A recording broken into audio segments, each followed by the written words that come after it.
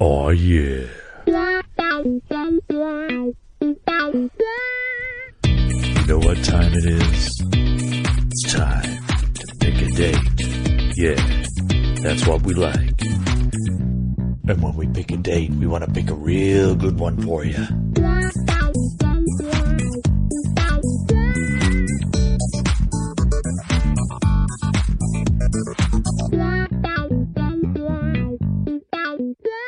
Hello, this is a new podcast. It's called Pick a Date.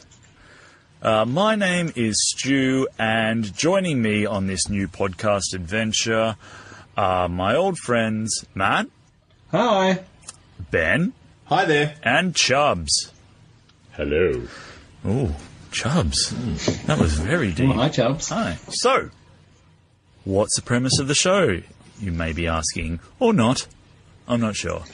The premise is we pick a date and we all go off and find an interesting story that relates to that date, i.e.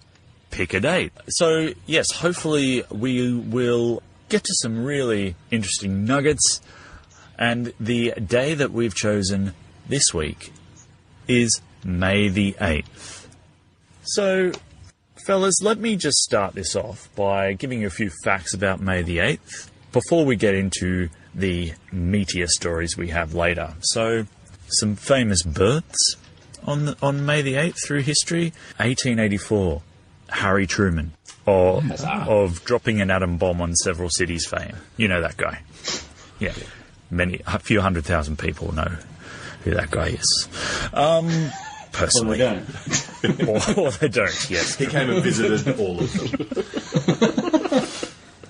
It's just the biggest crop dust the world has ever seen. Roberto Rossellini in 1906, the director. And 1926 saw two quite famous people born.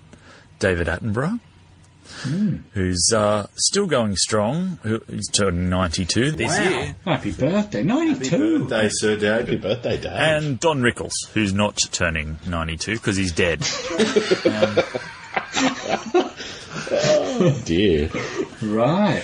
And He died quite recently, though. There's something right. about that date. He was on telly the other night. I saw something about Don Rickles. They were doing one of those. SBS did their classy 80s review show as opposed to the top 20 Channel 9 version. Yeah. And Don Rickles was on that. He was on. I didn't realise he was like a regular Johnny Carson.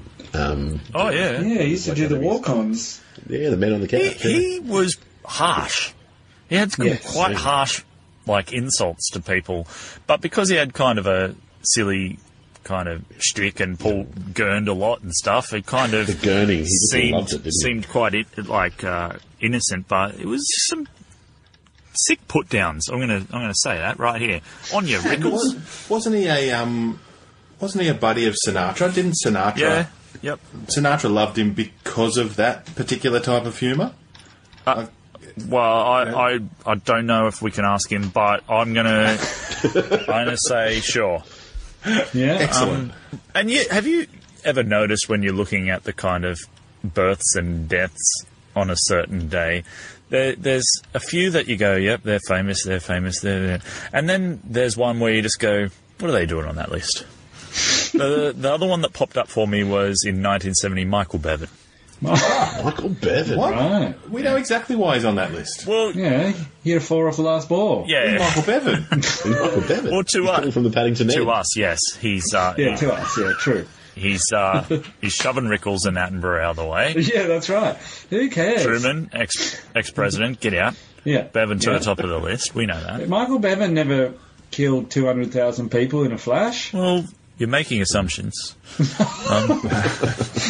Have you heard of Michael Bevan in the last 5 years? Do we know where he is? Right. Oh, are you suggesting he's in jail? Is that because- I'm suggesting he is serving time for war crimes. That's what I'm suggesting. I'm pretty been sure to a The lot of Hague. men, I missed that. jizzed their pants when he scored the 4 at that last ball. That probably killed millions of potential children out We there. might get that fact checked Yeah. at some Fair point enough. during the show. Also, Gary Glitter, born on this day for fans of Kiddie Fiddlers. Born on this day, Gary Glitter. Right. Famous deaths on the 8th Oh. of May. I've got a good one of this. Good. Oh. All right. Yeah. I bet you have. It's probably the same one I'm saving for last. I'm sorry, I'll shut up there. It obviously is then. I'm sorry, I'll shut up. That's all right. 1880, Gustave Flaubert, a very How was his parrot? Finicky. Was he indebted to him? finicky French author. Side note, love the hookers, apparently. Oh. Bloody Is love that them. in his death notice? Was that on his tombstone? No, I hope so. I really hope so. It's in his obituary, they're just in the side there. Loved a hooker. Loved it. Flaubert, famous novelist, man of letters, loved to get on it chronically. Love to pay. Yes. 1992, Joyce Ricketts, who's an American baseball player, and I have no further info, I just like the name Joyce, Joyce Ricketts. Ricketts. Yeah, nice. 1994, is this yours? I'm assuming so. George Papard. George Papard. I was nearly going to do the entire show about George Papard. It was only the very last. It was only after much research and interviews with Mr. T, realising that how dull a man he actually was. Oh, And right. Just a bit Oh, of a damn. boring bastard that I decided not to pursue that link. But yeah, George Papard died on this day. How old was he when he died? Don't 74? throw those at us. Oh, okay. I guess he was fairly old in the 70s. Then. Maybe he wasn't quite. I think- no, actually, no, I don't think he was. I think he got pretty old considering how many cigars he chomped on. Yeah, no, that's probably true. He used to smoke 4 packs a day. What? Of cigars? Yeah. No, of cigarettes. Oh, right. Like, How do you find the time to smoke 100 cigarettes in a day? Yeah, I don't know. Every day. it's just insane. You have to set your alarm in the morning just to get up and be able to smoke that many, I reckon. So, yeah, 76. All right. 76. All right. And last, Lionel Rose was in... Sorry, 66. Bad maths. Lionel Rose in 2011, famous Aussie Right. boxer. And this is the one I actually initially thought that you had So, on this day. 1999, Dana Plato died on this day. oh, really? Really. I'm surprised. Oh, man, I definitely would have done that one then. As massive fans of Different Strokes, that's obviously hits us particularly hard here at Pick a Date. Should we have a minute silence? So was Yeah, works brilliantly, she- brilliantly on podcast. Just edit over it. That'll Yeah. be fine. Let's just. it? Did she OD or did she have a brain hemorrhage and die of different strokes? Oh, Yes. I told you that minute silence would have helped. 5 minutes in, that's your make or break moment, listeners. That joke, you're either in or you're out from this point. Yeah, that's right. Game. Good work, Chubbs. Okay, let's go to a few events that have happened on May 8th. I think the most famous one is probably 1945, Victory in Europe Day. May 8th is celebrated as the day that World War II ended in Europe after Germany signed their unconditional surrender. In 1809, Lachlan Macquarie appointed to replace William Bligh as Governor of New South Wales. Lachlan Macquarie, very significant figure in Australian history. As was Bligh. Yeah. As was Bligh, yeah. 1912, Paramount Pictures is founded. So that's, Yeah, that's imagine, interesting, isn't it? that's 106 years ago. That's how long movies have been around, essentially, or going to the movies. What am I talking about? It's been longer than that, but I'll just I'll cut that line out. It's impressive. It's impressive. The studio. I'll play myself out. I said it. The studio's been around for that long, though. Yes, it is. Yeah. And in 1980, the World Health Organization confirmed the elimination of smallpox from the planet for good. Yes, that deserves a round of applause. Unless they get them out of storage, get it out of storage and try and use it against the populace again. Well, I was going to say, the anti-vaxxers doing their best to reverse that, but see how we go. If they can get it back out there, It's but an ongoing challenge. One more thing before we get into our stories, fellas. May the 8th is seen as the day that one of the oldest British customs is celebrated, and it's called the Furry Dance. Wow. Now, the furry dance is a celebration of the passing of winter and the arrival of spring. It's bloody late in the calendar for them to be having that, I would have thought. Yeah. But anyway, Has that taken on a new meaning over the last couple of years? well, or- I thought it might pique your attention. It's actually Flaubert was a big fan of the furry dance. so for FER is a Cornish word for fair. Is it possible that every day on his birthday, David Attenborough was getting down to a bit of a furry dance? And of course, I know you're all very up on your saint days. So May the 8th, amongst other saints, it's the day for Saint Desideratus, who you will, of course, remember worked as a secretary for King Clotaire. You know all that. You guys know that, right? Oh, yeah. Clotaire? yeah, Of yeah. course. And I'm good on my Clotaire. And was dedicated to My a... favourite was Welcome Back, Clotaire. Yeah. That was his. Far out. Fantastic. I like the Clotaire Empire. Yes. And he was dedicated to eliminating heresy from all of Clotaire's realm. So I don't need to tell you guys that. You guys Yeah, we know already that. knew that. It's old news.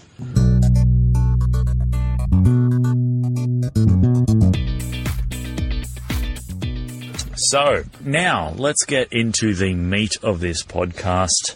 Each of us have looked up a little story to do with the 8th of May, and we're going to tell it to the others now who are hearing it for the first time. I'm going to select Ben to go first. Ben, what have Stu. you got for us this evening?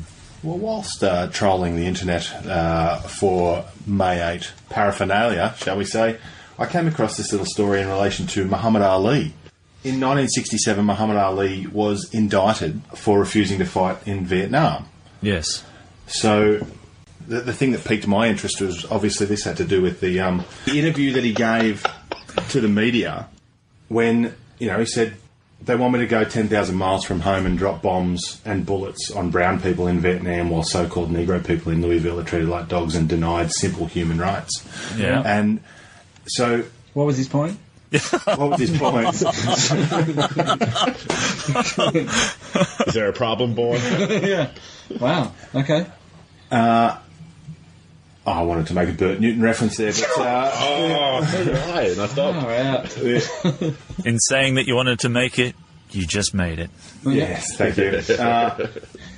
Now, I mean, the thing that got me, like, obviously, I'd known about this, but the fact that he went to jail and lost 3.5 years of his, basically the best 3.5 years of what would have been his fighting life at that stage. Yeah. He was stripped of all his titles, and the 3.5 years that he spent in jail, he then got let out on a technicality, or when they figured out that they were just wrong. Basically, the reason that they put him in jail for 3.5 years was actually wrong. That the Justice Department was simply wrong as a matter of law in advising that the petitioner's beliefs were not religiously based and not sincerely held. So he spent 3.5 years in jail on the fact that they just didn't believe his religious beliefs could keep him out from basically going to Vietnam. Are you saying that he went to jail because they didn't believe that his religious beliefs were a good enough reason to stop him from going? Is that what you're saying? Or are you Sincere, I saying think. that he I didn't? don't think they... They didn't believe that he actually believed what he was saying. Right. As he I didn't think just he was didn't want to sincere go in and his fight, beliefs. so he was just making up his beliefs. Okay. Exactly, yeah, just for the simple fact that he didn't want to get on a plane to go and fight someone. Right. But it's just, I mean, obviously that was the hypocrisy of the time to be like 1967, they could do that, but by the 70s, the war was like unpopular. People are campaigning to get him out, and they're like, oh, well, yep, we'll get him out. Yep, sorry. 3 So years. another little tidbit, it was an all-white jury, Right. of course, and all-white jury in Houston passed judgment, and the typical sentence for refusing to serve was 18 months, and Ali got given 5 years. Jeez. Yeah. You know, we're... Well, I mean, it's pretty deep rooted with him because he went to the 1960 Olympics, won a gold medal, and that was what he realised when he came back to Louisville. He was still, even wearing his gold medal, still, no, Sorry, you get served down there. No, you come in that entrance there. Not allowed to go. Yeah, not allowed to take public transport. Had to sit in a certain spot in public transport. So, okay, I can represent your country and win a gold and be lauded. I can go overseas and kill people, you ask me to, and that's a good idea, but I can't sit in the same spot. I think by this stage he was either on the road to conversion to Islam or was, and there was a thing about the brotherhood as he imagined it and as it was preached by the Elijah Muhammad. Elijah Muhammad. Yeah. So basically saying that all brown people are our brothers and sisters and we must unite them, and it was a pretty big movement that he was a part of. Big stand, and that was his. But the reason, I think his legal argument was the religious reason. Like, why are you refusing to go? Well, I'm saying it's against my religion to fight people who I consider to be my brothers and sisters. And, all right. Yeah. Cool. So Muhammad Ali on this day, May 8th, 1967. 1967. So this was the day he was actually indicted. Sentenced. That was the day he was indicted. Right. There's the statistic here. The day of his conviction, the US Congress voted 337 to 29 to extend the draft for 4 more years. So it became such a big thing that they went back to Congress and decided to extend it again. Yeah. They were just, they were just a bunch of idiots. Got to show the strengths. Got to show the strengths. People are saying it's not a good thing. It is a good thing. Yeah. Look, we'll extend it. We voted. We'll make it more. Yeah, we love it. 50 years later, 51 years later, it's all changed. It's all better. Come so far. Yeah, it's all better. It's all more racism. Well done, America. Look at you now. All right. Well, I might chime in quickly with my story. So, let me just ask you to imagine yourself in a situation here. You are a soldier. Yes. Okay. You've joined the army. Yep. And you're just trying to find out a little bit about who's leading this army. Right? So, first of all, you get told that the leader of the army's a woman. Okay. So, all right, that's fine. No problems there. Process that. Next, you get told that that's a 19-year-old woman leading your army.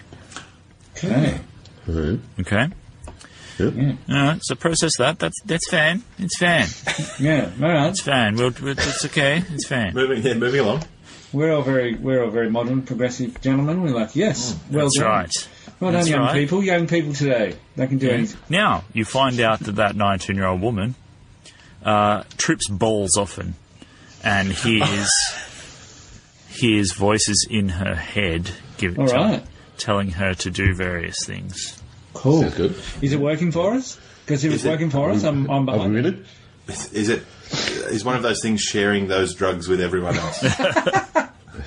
Would anybody like to hazard a guess at who I'm talking about here? Is it Joan of Arc? It's Joan of Arc. Yes. Oh, dog. Who apparently on this day lifted the siege of Orleans. Right. Well, So, yes, what we have here is an army led by a 19-year-old girl, and the year is 1429. So, we have in 1429 a 19-year-old girl who hallucinates, leading an army and winning. Essentially, towards the end of April, Joan set out to relieve the French forces at Orleans, which the English had been smashing for at least 6 months. And dressed as a male soldier, she quickly gathered all the men under her command. When she got to Orleans, she was frustrated by the conservative tactics of the people fighting there, the French people fighting there. So basically, she went batshit crazy, and everyone went, "Oh, well, she can do that. We can do that too." let's all go a bit batshit crazy. Everyone get in there, yeah. Follow Bring it. that deep point back in. Jesus. All right. Sorry. I never knew how she raised up the ranks like that, and that was the story I'd always miss. Was yes, I understood she led all. So the when you troops. say Essentially, she spirited her way into the king's company. because it was divine spirit, right? That's what all her hallucinations, all her speaking in tongues, all of her tripping balls, was all communicating with God. He was saying, do this, do that, and it was working. Yeah, and essentially she had some lucky breaks whereby people in the court would say, predict the outcome of this battle for us, like ask the voices what's going to happen in this battle, and when they came true, she was obviously lauded. So yeah. But also, if you're the English... if you're the English in 1429... Yep. And you hear, they've got this woman over there, 19-year-old girl, who speaks directly to God and is just causing mayhem and just destroying and winning battles, then you're going to be like, yeah, maybe just send a couple of people. Yeah, that is the craziest. That's the craziest game of Chinese whispers ever. Yeah, it is. But that's the end. The end result is just so. Well, What I kind of wonder. Jean d'Arc speaks with God. Purple monkey dishwasher. That's right. It's just coming full circle to that. What I kind of wonder though is whether the English knew that the army was being led by a 19-year-old female, because she would dress in male clothes. And I've got a strong kind of image of Bob from Blackadder. Right. Kind of a scenario like that, where you've got a very sort of lithe, pretty young boy there, speaking in a high voice. Yes, but leading the charge. But in this case, covered in entrails and blood and. Oh yeah, and kind of gibbering in tongues. But I can't. You get where I'm going with that. We get you. So can I just clarify? When you say that she went batshit crazy at the front in the front lines, are you saying that she was screaming and yelling, or she was like going on a slaughter mission, or do you have any idea to clarify? She would lead attacks. So the French were being very conservative and defensive. She would gather people to launch attacks. She would goad the enemy try and goad them out of their positions. She would go up to the French leaders that were there, and basically call them out for being dogs and being too scared to get in there. Yeah. And basically, people would start following her instead of the commanders that were there already. So, I just think. I mean, obviously, I'm light on detail there, but this isn't Dan Carlin's hardcore history. This is just a few interesting tidbits from the day. But I would certainly hazard a guess that if you were the French and if you found out that it was a 19-year-old girl who's speaking directly to God, I'd be Chinese whispering that into the English. It's 1429. Everyone's superstitious as all buggery. They're going to be like, she communicates with God, right? I don't want to. I might sit this one out. Might just go home. Yeah. Because that's pretty. And think about believable. Think about it. Well, that was why she eventually got executed. So. Yeah. But imagine it's 1429. People aren't too progressive, really. No. But she could be a grandmother at 19, though. 1429. You're a respected French general. Yeah. You're the English are winning. You're just trying to hold on. You're being defensive. Yeah. In your tactics, and then this 19-year-old girl flounces up and calls you a big quiche.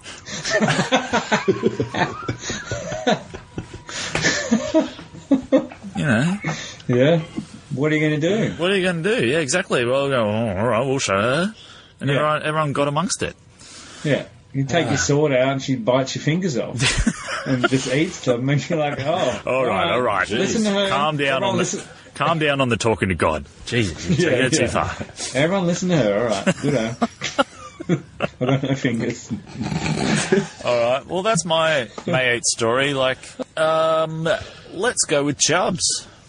Alrighty. Sorry, people. I'm going to be continuing the slightly depressing military theme here. I hope that Maddie's got something lovely and lighthearted to finish us off. I certainly do. Let me talk about... We've all been listening to too much dollop, I guess. Yeah. So I'm actually I'm hedging around the the Second World War here in a little country called Estonia. So little Estonia, sitting on the Baltic, so just kind of a bit south of Finland, and, you know, just to the west of Russia. And anyway, so poor little Estonia, and during World War II, they got completely butt-fucked by the Soviet Union, basically came through, and as they were moving west to kind of confront the Germans, they annexed pretty much most of those Balkan states and the Eastern Bloc countries. So this is where a lot of the Soviet Union actually resulted from World War II because of the annexations they were doing during World War II. So it wasn't like the carve-up, they'd actually invaded at this stage. And they were pretty hectic while they were there. They pretty much went through, in the 1 year that they were in charge of Estonia, they put away about 8,000 people. And about 2,500 of them were executed in Estonia, and the rest of them were sent off to the gulags in Russia. So, not a pleasant place to be in Estonia. And this is in 1940 that they came through and did that. So, 1940 to 41, the Soviets were in charge of Estonia. Then the Germans came across. Okay, so the Germans came across in 41, and that was in June of 41, and they were welcomed with open arms initially from the Estonians because they were seen as relievers from this horrible force of Soviets who'd come in. Yeah, come in. God, I was sick of this shitty treatment from these Russians. These oppressive regime of Soviets. Yeah. What do you got for us, Germans? Yeah, and... Yeah, Fred? So ended up with plenty of them joining the SS. Initially, it was a bit of a fever joining up with the Germans to repel the Russians, but this eventually petered out as the true intentions of the Nazis were fully revealed, and the fact that they weren't going to be granted their independence again, and that they were going to be part of the whole Lebensraum policy of our good old mate Adolf. So they were stuck in this bit of a tug-of-war, so they were under German occupation up until 45. And, it was 1944, and that's when the Soviets again started to come through. So they had a brief moment of independence in 1945, where Estonia was established as an independent state. And then the Soviets reoccupied again. Enjoy that while it lasts. Yeah, that was a very long time. So that's just a little bit of backstory, all about what's happened to Estonia, to lead us to this moment where there was two young girls, a 14-year-old and a 15-year-old girl. We've got Aili Jurgensen and Agida Pavel. Okay, so these two girls, they decided that when the Soviets reoccupied, they went through and they pretty much fucked up a lot of the war memorials and stuff like that, which the Estonians had set up to commemorate their independence and the battles they fought against both the Russians and the Germans in the previous kind of decade.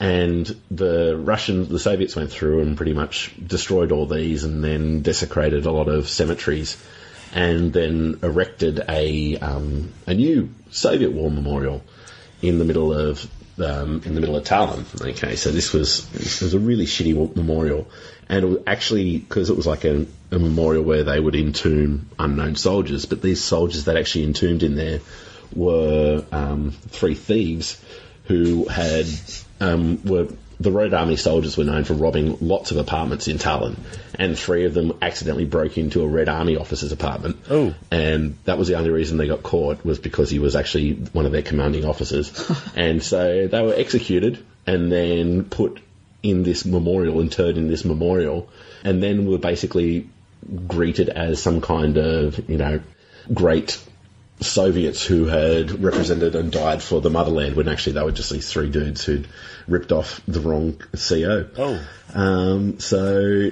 they decided, these two young girls, Aili and Agida, decided that they weren't going to put up with this shit anymore, and they decided that on this day, in, May 8, 1946, they were going to blow the fuck out of this blue wooden pyramid with a Soviet star on top. Wow. Ooh. So they were part of the local resistance in Tallinn.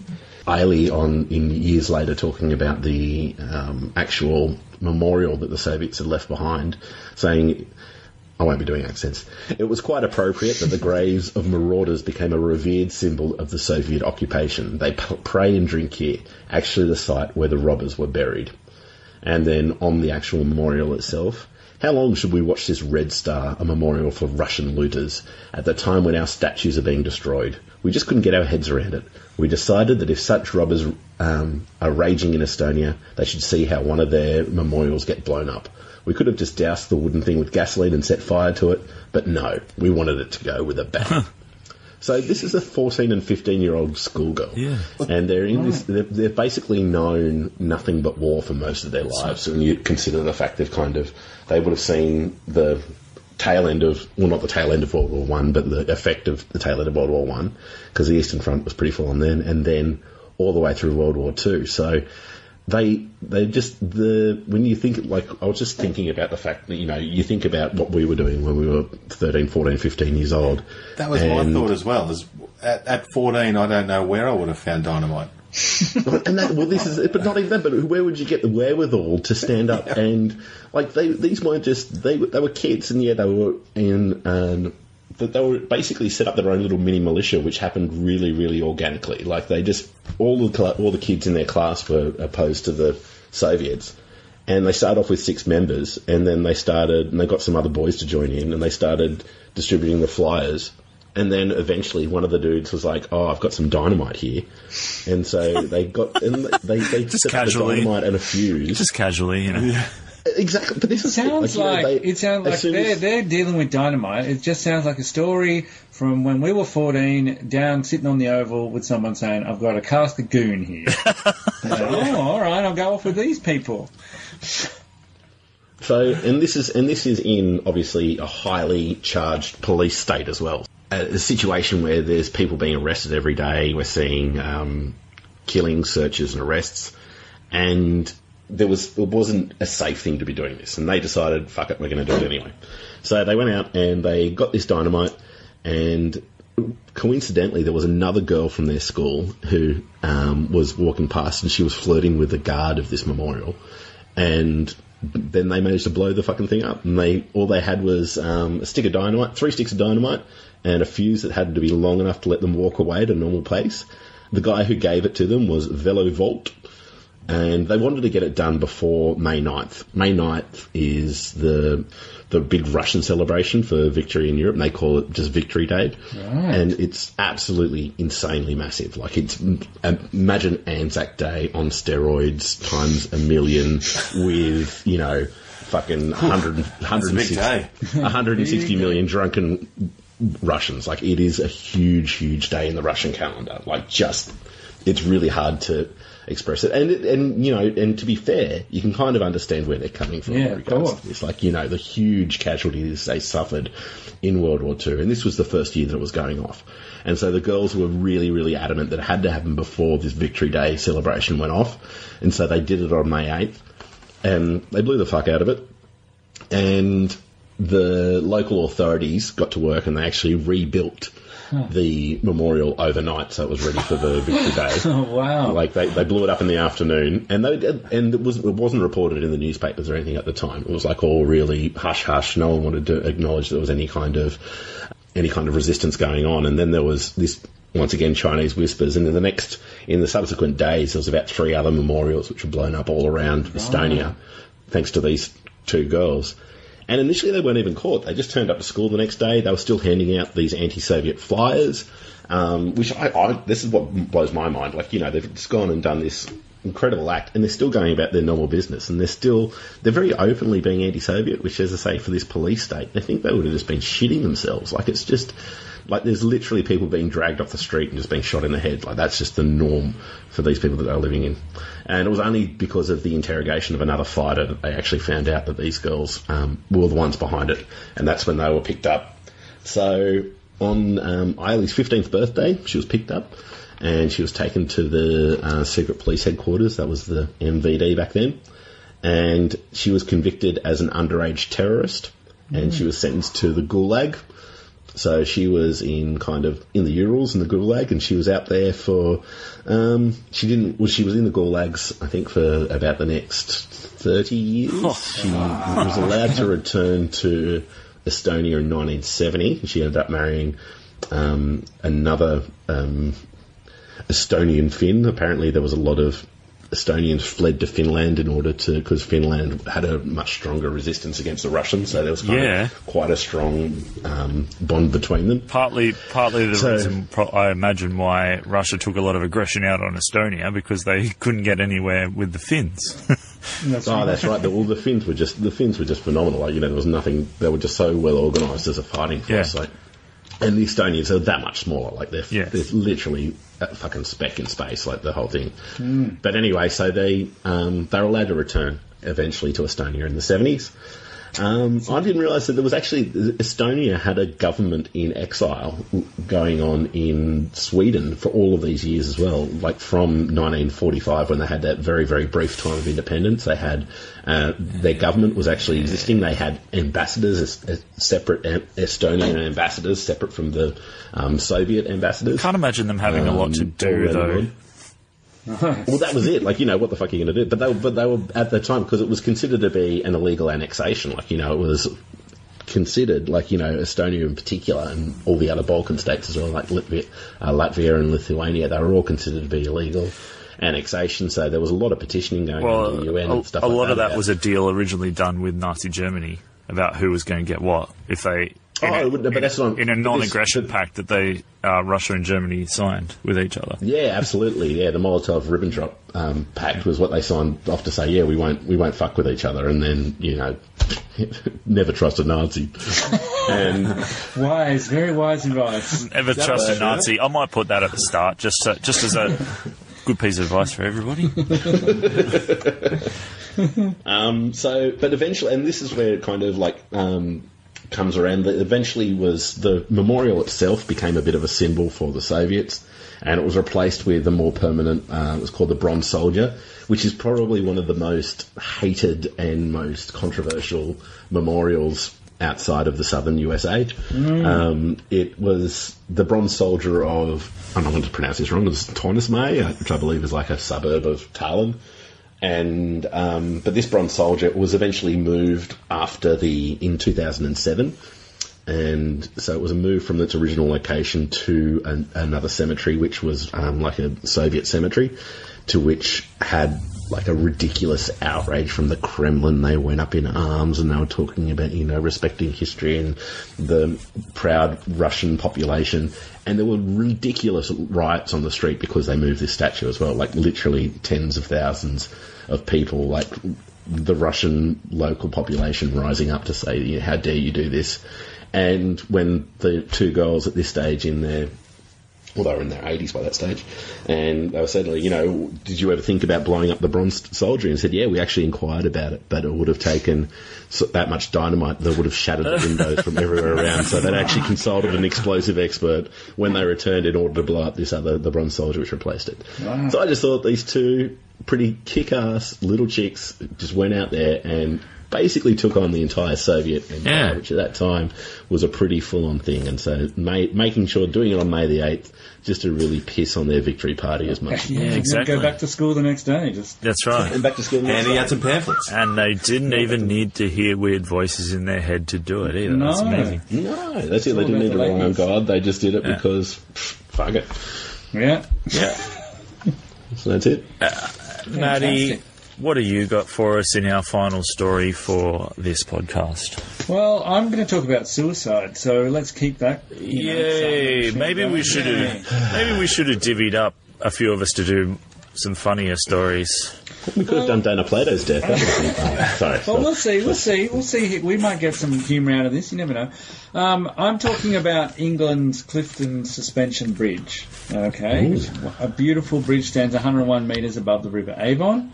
I actually thought that was like a very posh English name for a second there. Oh, right. It sounds like a Monty Python name. Hello, my name's Clifton Suspension Bridge. It's a card game I've invented. It spans 400 metres.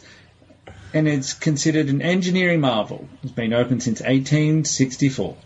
The chances of survival, anyone taking the plunge, are slim. Since records were kept of people jumping off, there were 206 suicides from the bridge between 1974 and 2007, until they put up a barrier for, nanny state, trying to make it more difficult for people to commit suicide. PC Brigade out again, I see. But I wanted to tell you about one spectacular case which happened on the 8th of May, 1885, when 22-year-old Sarah Ann Henley decided to end it all by throwing herself off the bridge. Do we know what a problem was? Yes, I believe, was the result of a lover's quarrel. A young man, a porter on the Great Western Railway, decided to break off their engagement and wrote a letter to the young woman rather than telling her face-to-face. Oh, Send it no. by text. Yeah, exactly. Breakup. And Sorry, bae, not going to happen. So was the problem that no one was around to tell her there were plenty other fish in the sea? I think she. I think that solves all kind of heartbreak problems, doesn't it? A young person in a state of despair, so rushed quickly to end her life. So she gets the text and she runs straight away. Right, I'm over this. She maybe had a few to drink. Yeah. No No barriers, so it's all clear. That's right. But Sarah was wearing a wide crinoline skirt, popular at the time. And according to reports, there had been a big breeze blowing on the Friday, and the young woman's clothes were inflated, and her descent, and I'll read you the exact report, her descent was thereby considerably checked, and the wind also prevented her falling straight into the water, and she was carried off into the soft mud on the side of the river. She popped She married Poppins. She Poppinsed it. Perfect. Wow. She just hovered, slowly fell down. Like, oh, that's awesome. She Poppinsed it for sure. Parachute dress. Fantastic. Yeah, so Thomas Stevens, resident inspector of the bridge, who obviously wasn't very good at his job, was watching visitors walking across in the breeze, and he saw Sarah climb over the railings onto the parapet, but before anyone could reach her, she threw herself off. She was blown by the wind, then turned a complete somersault, so she ended up falling feet first to the water below. The wind blew under her wide skirt, and her clothes acted like a parachute, poppinsing her slowly down to the mud. I'm trying to imagine how thick that material would have been and how bilious. Yeah. I think the layers more must than have anything been. else. This is multiple layers, so it does kind of silk it out. Yeah, so it's not just it's not, and it's not going to collapse. I guess it's not going to invert like a cartoon, Yeah, like a windy umbrella. like a windy umbrella. Thank you very much. Did you mean billowing rather than bilious too? Yeah, but, well, yeah. Yeah, it's a very. I said it and I went, oh. So hopefully someone doesn't check. So again, because she landed, the tide had been receding, so the mud was newly, it was thick and soft. So two men who had seen her fall rushed to her aid and dragged her out. So the local paper concluded the young woman marvellously escaped instant death and is, strange to say, still alive in the infirmary and may possibly recover. We believe that out of the 16 or 17 persons who have jumped off the bridge, only one exhibited any signs of life. Death in every case has been apparently instantaneous. Wow. So that's the start of the story. The second part of the story is that so not only when she recovered in hospital became like this media sensation, obviously the Poppins effect is a pretty arresting image at the time. So the fallen woman received over 150 marriage proposals from around the country. Geez, they're good, aren't they? Just based on the fact that she can fly, maybe? Just make sure you're going to commit yourself. Don't break up with her. That's right. Well, no, maybe that was it. Maybe they were all they all had their kind of breakup letters already written, just so they could see it happen in person. Well, what my concern was, if she chose one of their proposals, is she thinking 149 of them are going to just go up to the bridge and jump off? Yeah. But try and Dick Van Dyke it. That doesn't work as well. Just jump off, strapped to a big drum and a trumpet. Straight down the chimney. With some chalk. Yeah, with some chalk. Just draw a picture of a river on a bit of on the footpath and jump into it. That's it. Draws a hole in the wall and just dives through that one. Dear. So, of course, being the being the 1880s in Victorian England, her father was offered a fortune to turn her into a popular entertainment to join a freak show. Yep. Fucking hell. Well, join a freak show for jumping off a fucking bridge. I know, and having a billowy dress. Wouldn't they have to People were bring so the freak, board, weren't they? bring the freak show to the bridge so that she could jump off she that could do it every particular time. bridge? No, Like Evil I just think- Knievel, just twice a day. Like a residence 3 times on Sunday. I think the marvel is that she's alive. So you just walk in and just see a woman sitting there. You just go, oh my Look, God, she's alive. Wow. she How did didn't that die. That's I mean, definitely an alive woman sitting there. It's no worse than looking through a peephole and seeing, oh, look, there's a woman just a head on a table. She's not sitting under the table with a head poking through a hole. She's just a head. Okay, so apparently the guy who she was due to marry tried to reconcile with her, but the doctor who was looking after her was like, no, you're not doing that. And then apparently she remarried at 40 and then went and found the dude that broke up with her and was like, hey, look at me. I'm not only am I famous and survived, I've got a better man than you. Well, was he gay? That would be a good reason to break up. Well, yeah, probably. But now we've had our fun time. Now we're going to take it down a dark route because Oh, darker than attempted suicide. No, it's not. Well, yes, yes, indeed. Okay, but so now we're going to hear about how most jumpers are men, but 2 of the jumpers were children. However, they didn't jump; they are thrown. Oh. Their names are Elsie and Ruby Brown, aged 3 and 12. Their father, Charles Brown, is bankrupt. His store is failing. He has 5 kids. Charlie Brown. Charlie Brown threw his kids off the bridge. Yeah, it's no Mary Poppins. He has 5 kids, but he Good grief. only he only throws 2 off. Maybe that's where Charles M. Schultz got it from, do you reckon? Yeah, just how miserable can you be? So it is assumed that he has 5 kids, he throws the 2 girls off, and he's got 3 boys. However, both girls also survived. Wow. So only 4 people have ever survived jumping off the bridge. 2 of them are children. I haven't found any information about the 4th one in any detail. Just a guy who tried to jump off and it didn't work. But the children survived. At the father's trial, Ruby recalls being soaked wet by the rain and crying, being forced to walk up and back across the bridge, and then her dad lifted her up and pushed her over the side. So how did they survive, though? They just survived the fall. The girls are saved by a boat captain and 2 police officers. So again, someone's seen this happen. They just survived the fall into the water. I wonder if the lack of weight made it. I mean, you hear stories same of density children falling coming out in of windows. and hitting the water. They might have had a half Poppinsing because of their weight, you mean? Yeah. Yeah, it's like a bit of a feather effect. Yeah. Okay. Okay, so the girls are saved by the 2 police officers. The captain is James Hazel. There's photos taken of their sisters with the policeman. And again, because it's the 1800s Victorian England, that postcards are sold afterwards of not only of the police and the captain and the kids together, but also family photos of the father and the 5 children are sold as curios. As, look at this guy, he tried to kill 2 of his daughters and it didn't work. So he got sentenced to jail, obviously.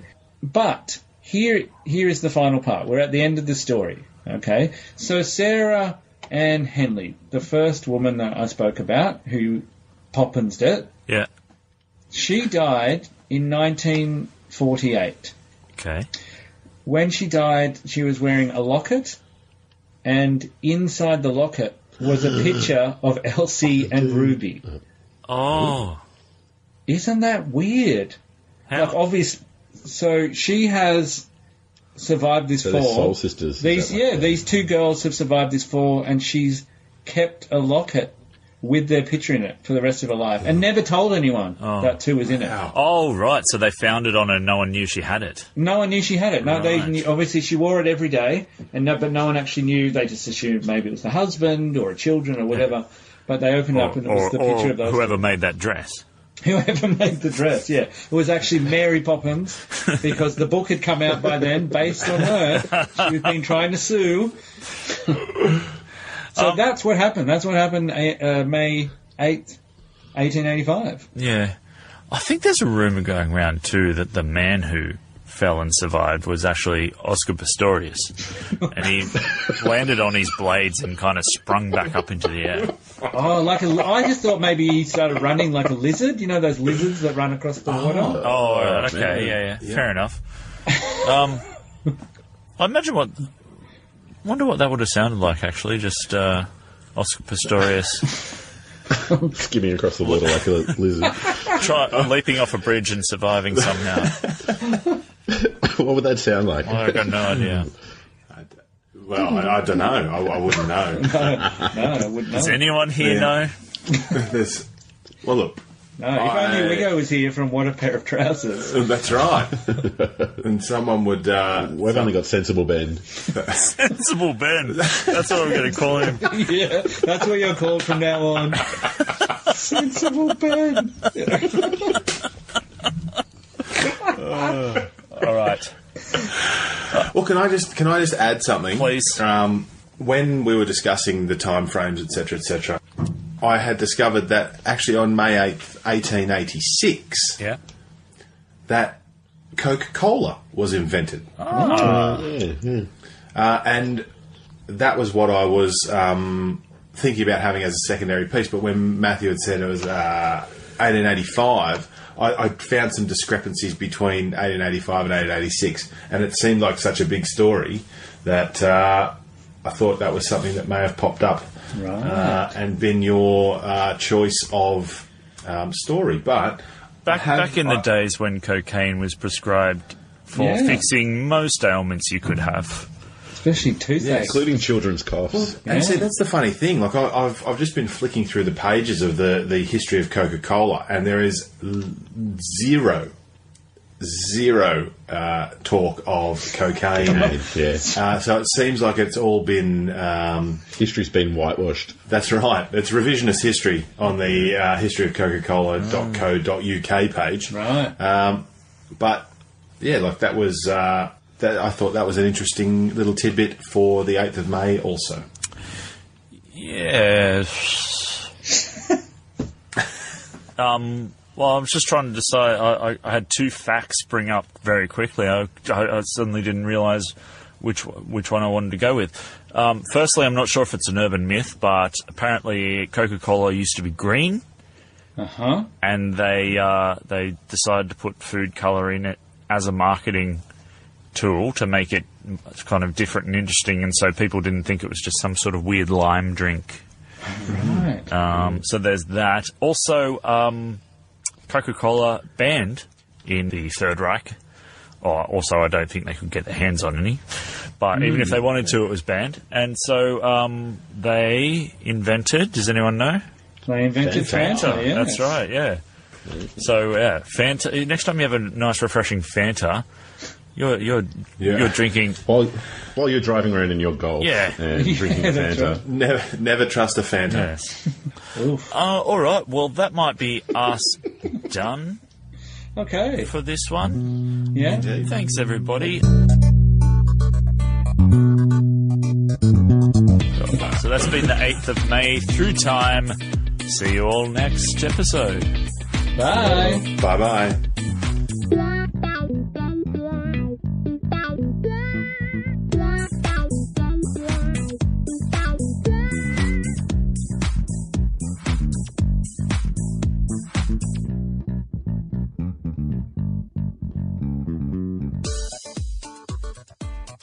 All right, well, now we're going to figure out when we're going to record next so that we can do some more date work. Yeah, date work.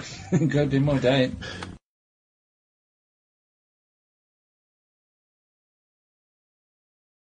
The 8th of May. The 8th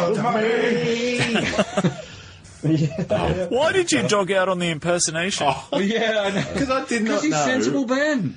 I'm Sensible Ben, that's right.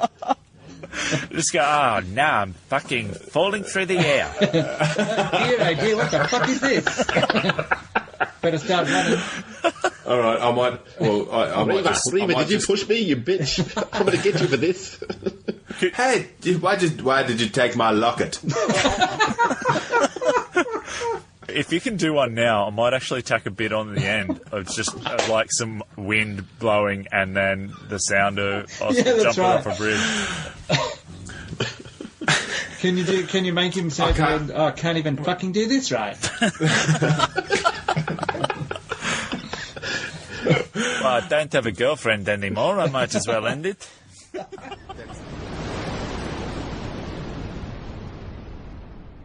That is it. I can't take it anymore. I'm going to jump off this fucking bridge. Hey, is that Oscar Pistorius? Oscar! 1, 2, 3. No, wait, don't!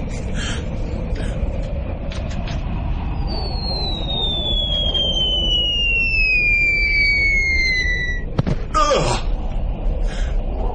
Oh, shit. I can't even do this right. He's still alive? Just did like Eddie the Eagle ski jump. That's what happened.